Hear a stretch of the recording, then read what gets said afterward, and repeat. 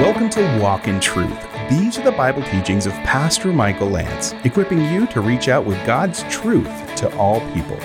Learn more about the program, podcast, Living Truth Christian Fellowship in Corona, and how to donate when you visit walkintruth.com. Now here's Pastor Michael and his teaching in 1 Corinthians chapter 9 called Paul's Gospel Example.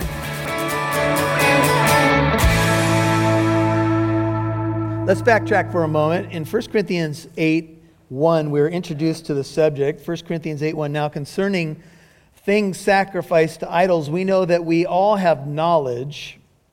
Knowledge makes arrogant, but love edifies. The NIV says, knowledge puffs up, but love builds up. Now, Paul gives a warning down to verse 11. Think of the word knowledge here. For through your knowledge, and their knowledge was correct theologically, about idols being nothing in the world, he who is weak is ruined. The brother for whose sake Christ died, your fellow Christian. And so, 12, by sinning against the brethren, 8:12, and wounding their conscience when it is weak, you sin against Christ. Therefore, conclusion, if food, here food sacrificed to idols, but more widely, Paul speaking with extreme language, if food causes my brother to stumble, I will never eat meat again, so that I will not cause my brother to stumble. Now keep reading into verse 1 of chapter 9. Am I not free? Am I not an apostle? Have I not seen Jesus our Lord? Are you not my work in the Lord? If to others I am not an apostle, at least I am to you, for you are the seal of my apostleship in the Lord. My defense to those who examine me is this. Now we'll park there and we'll ask the question, what is Paul doing in chapter 9? Because it does seem like a major turn in terms of the content that we see. How does it connect to chapter 8? I told you chapters 8, 9, and 10 are all about the same subject. And you could put it in one category, that is idolatry. And some in the Corinthian church, through their knowledge, theological knowledge, were using their liberty, the actual word is authority, to stumble other people. And it was kind of like this. I know an idol is nothing theologically. I understand that. It's just a statue. It's not a real god or goddess. Therefore, I can go back to the idol's temple in social context with friends and family and whomever, business associates, and I'm fine because I know what an idol is. But the situation wasn't fine because as they went back to the idols, it was stumbling other people. And namely, they went back to the setting where idols were worshipped and food was sacrificed to them. In fact, some other believers were so stumbled by this that Paul's language says that they were being ruined by it. And as believers were doing things in their so-called liberty, they were hurting others and so sinning against Christ. When you hurt someone who is a fellow Christian, when you sin against them, you're actually sinning against Jesus, because Jesus said, when you do it to the least of these, my brethren, you've done it what? To me. You see, we can be very calloused about how our behavior affects other people until we realize that our Lord, since He is the head of the body, everything that comes at His body, He feels. And you know that any part of your body that hurts, your whole body is involved. Amen? Use the illustration of walking at night and hitting your little pinky toe on the corner of a wall in the darkness of the night. Wow! Right? And look, there's not one part of your body that could ignore what just happened. Your whole self is involved. And the whole household probably knows once they hear you scream that you're totally involved. Well, Jesus is the head of the body. And every time a wound comes into His body, He feels it. He hurts. He rejoices when we rejoice, and He grieves when we grieve. In fact, a sin against His brethren is a sin against Him. And I hope you can see that should give us a whole new outlook on how we treat one another. And the church, sadly, has been famous for not always being great at treating one another with love. This is how we distinguish ourselves, but we can take other Christians for granted. What you could say of the Corinthians is that they had a bit of an entitlement attitude. You know what an entitlement attitude is? It means that everything I want, everything that I can dream of, I deserve. And if you get in my way, I will simply write you out of the script. Because we have, sadly, raised a generation of kids that are, many of them, entitled. They think that everything that they could dream up, they should have. And if somebody is in their way, they can just write them out of the story, write them out of the narrative.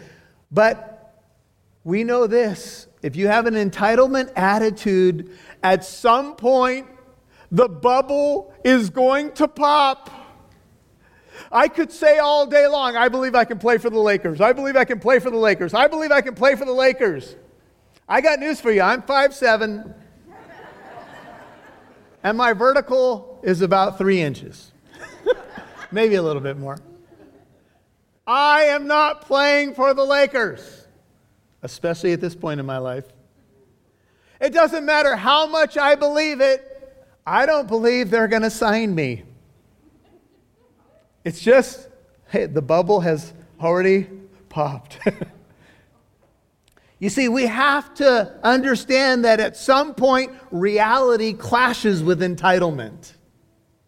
And there were Christians around in the first century who were saying, I can do whatever I want because my knowledge tells me what's right or what's wrong, and I could even make a biblical argument.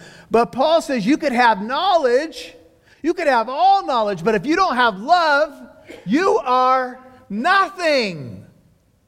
Knowledge can be dangerous if it puffs you up instead of using it to build others up. And so Paul is going to use his own life as an example. He's going to use a gospel example.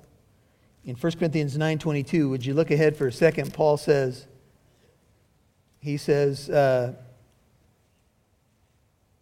to the weak I became weak, that I may win the weak.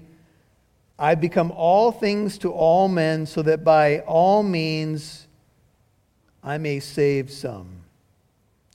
And then he says, I do all things for the sake of the gospel.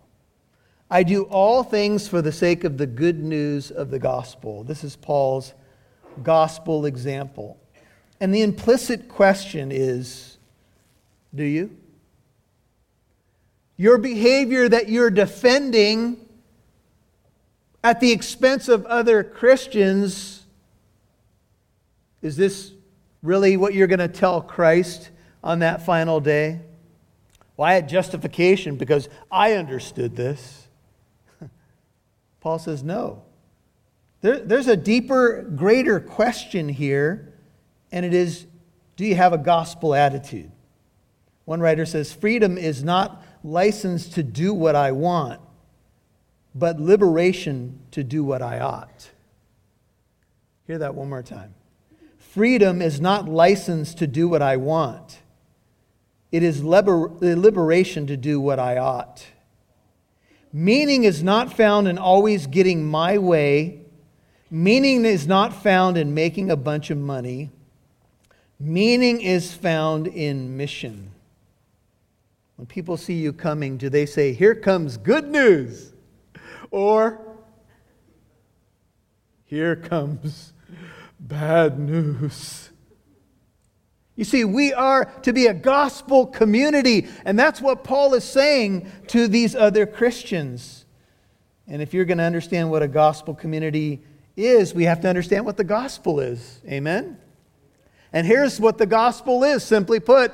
The gospel is good news that God so loves you, He sent His only Son. And Jesus Christ, God the Son, whom we saw his deity in chapter 8 and many other places in the Bible, laid aside his rights, his prerogatives of deity for you. He put aside the prerogatives of deity, at least for a season while he was here on the planet. He was in a body, right? He limited himself. But not only did he do that, this is Philippians 2, 5 through 8, but he humbled himself and became obedient to the point of death, even death on a cross. It was inconvenient for Jesus, but Jesus is the gospel. He is the good news. He is the good story. He is what we share to others. What drove Jesus to lay aside his rights is captured in one word. It's love. And that's what 1 Corinthians 13 is going to teach us, and that's what 1 Corinthians 16 tells us. Let everything you do be done in love. How much better would our lives be if everything we did was done in love? How about 80%? How much would your life improve if at least you tipped the scales on the side of love? Well, there were many people who were saying, no, it's about my wants, my social standing. But the gospel says, no, it's about me laying down my rights. Philemon 1:18, Paul says, if he owes you anything, charge it to me. The gospel is a good news attitude. It's laying down my rights for another. Turn to the Gospel of John chapter 13. Jesus is getting ready to die. The apostles have been arguing about which of them is the greatest. Up and down. They chew on one another. I'm better than you. My dog's better than your dog. Remember that old commercial? I'm going to have a higher spot. I do more things. I represent the Lord better. You name the argument.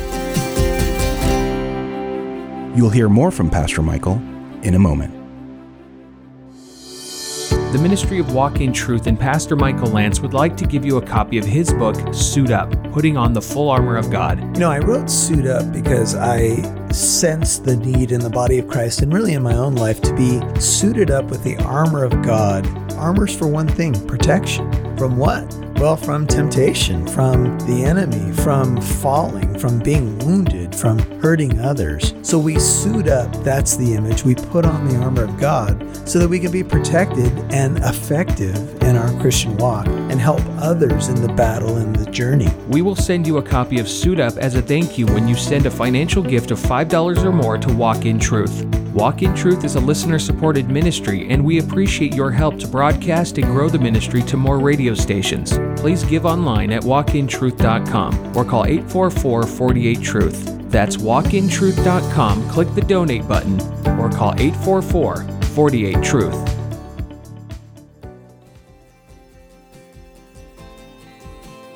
Now back to Pastor Michael Lance, right here on Walk in Truth. How much would your life improve if at least you tipped the scales on the side of love? Well, there were many people who were saying, no, it's about my wants, my social standing. But the gospel says, no, it's about me laying down my rights. Philemon 1:18, Paul says, if he owes you anything, charge it to me. The gospel is a good news attitude. It's laying down my rights for another. Turn to the Gospel of John chapter 13. Jesus is getting ready to die. The apostles have been arguing about which of them is the greatest. Up and down. They chew on one another. I'm better than you. My dog's better than your dog. You remember that old commercial? I'm going to have a higher spot. I do more things. I represent the Lord better. You name the argument. So Jesus, John 13:12, washes their feet. And when he had washed their feet and taken his garments and reclined at the table again, he said to them, do you know or do you understand what I've done to you or for you? You call me teacher and Lord, and you are right, for so I am. John 13:14. If I then, the Lord and the teacher, washed your feet, you also ought to wash one another's feet. Please note it. I gave you an example that you also should do as I did to you. I gave you an example. The most powerful sermon, back to 1 Corinthians, is the power of example. I was joking with some folks, and I'm trying to remember the exact setting, but the question came up, Pastor Michael, when the kids were growing up, did you just roll a pulpit into the living room? All right, everybody line up. Open your Bibles too. No, we did devotions together as a family, but I'll tell you this. The most powerful thing that you can do is the power of example. It's the question that your kids are going to ask when you're outside the church, when you're at a store, when you're driving your car, when you're on the Little League field, when you're interacting with your neighbors. Is this faith real? Or is this just a show? Or something that they tell me I ought to do, but they don't really live it out? Well, that's the question. And Paul's going to appeal to his own life as an example of what they should be doing. He's going to ask a series of what we would call rhetorical questions in chapter 9, verses 1 and following, with the implied answer, yes.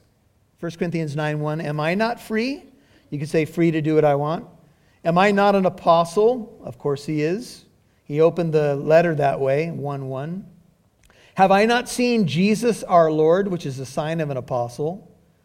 Are you not my work in the Lord? I think that the Corinthians would say yes to every one of those questions. Now, if you read some commentaries, some of the commentators were saying that some in Corinth were questioning even Paul's apostleship, Paul's authority over them. And that's one thing that entitlement does, is if I can sideline or marginalize the source of authority or truth, then I can do what I want.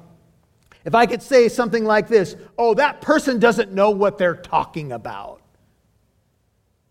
They don't have the information that I have. If I can marginalize a group of people, namely in our culture, Christians, if I could paint them as whacked out, they don't know what they're talking about, all they are is exclusive, bigoted, you fill in the blank. If I could put that aside, then I don't have to consider it in my worldview. And that's what a lot of the world has done to the Christian church. Marginalize the church so that our voice could be painted as ridiculous. Have you noticed it in the culture? It's happening more and more. In fact, probably 90+% of the university system has not just marginalized the voice of Christians, but really made fun of us now. We're crazy. We don't know what we're talking about. Well, Paul is saying, look, I have all of these things in my resume. Yes, it's true. I am an apostle. Yes, I saw the Lord on the road to Damascus. Yes, I planted the church that you are now a part of. If to others I'm not an apostle, look at verse 2, or to other churches perhaps, at least I am to you, for you are the seal of my apostleship in the Lord. Don't forget about me, Paul might say.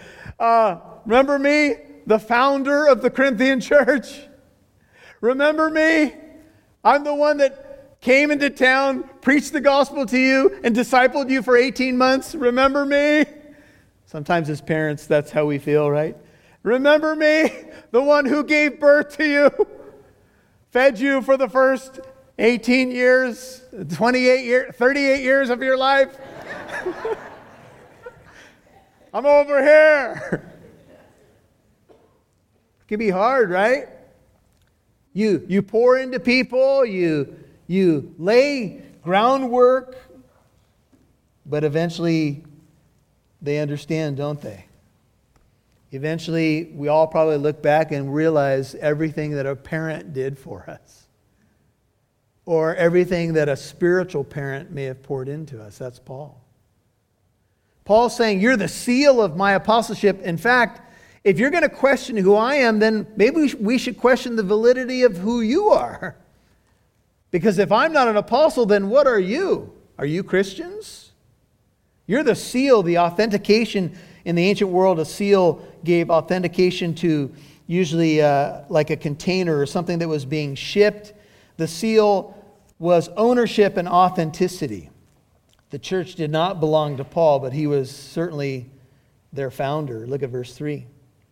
My defense, literally my apologetic, apologia is the Greek word, to those who examine me is this: do we not have a right to eat and drink?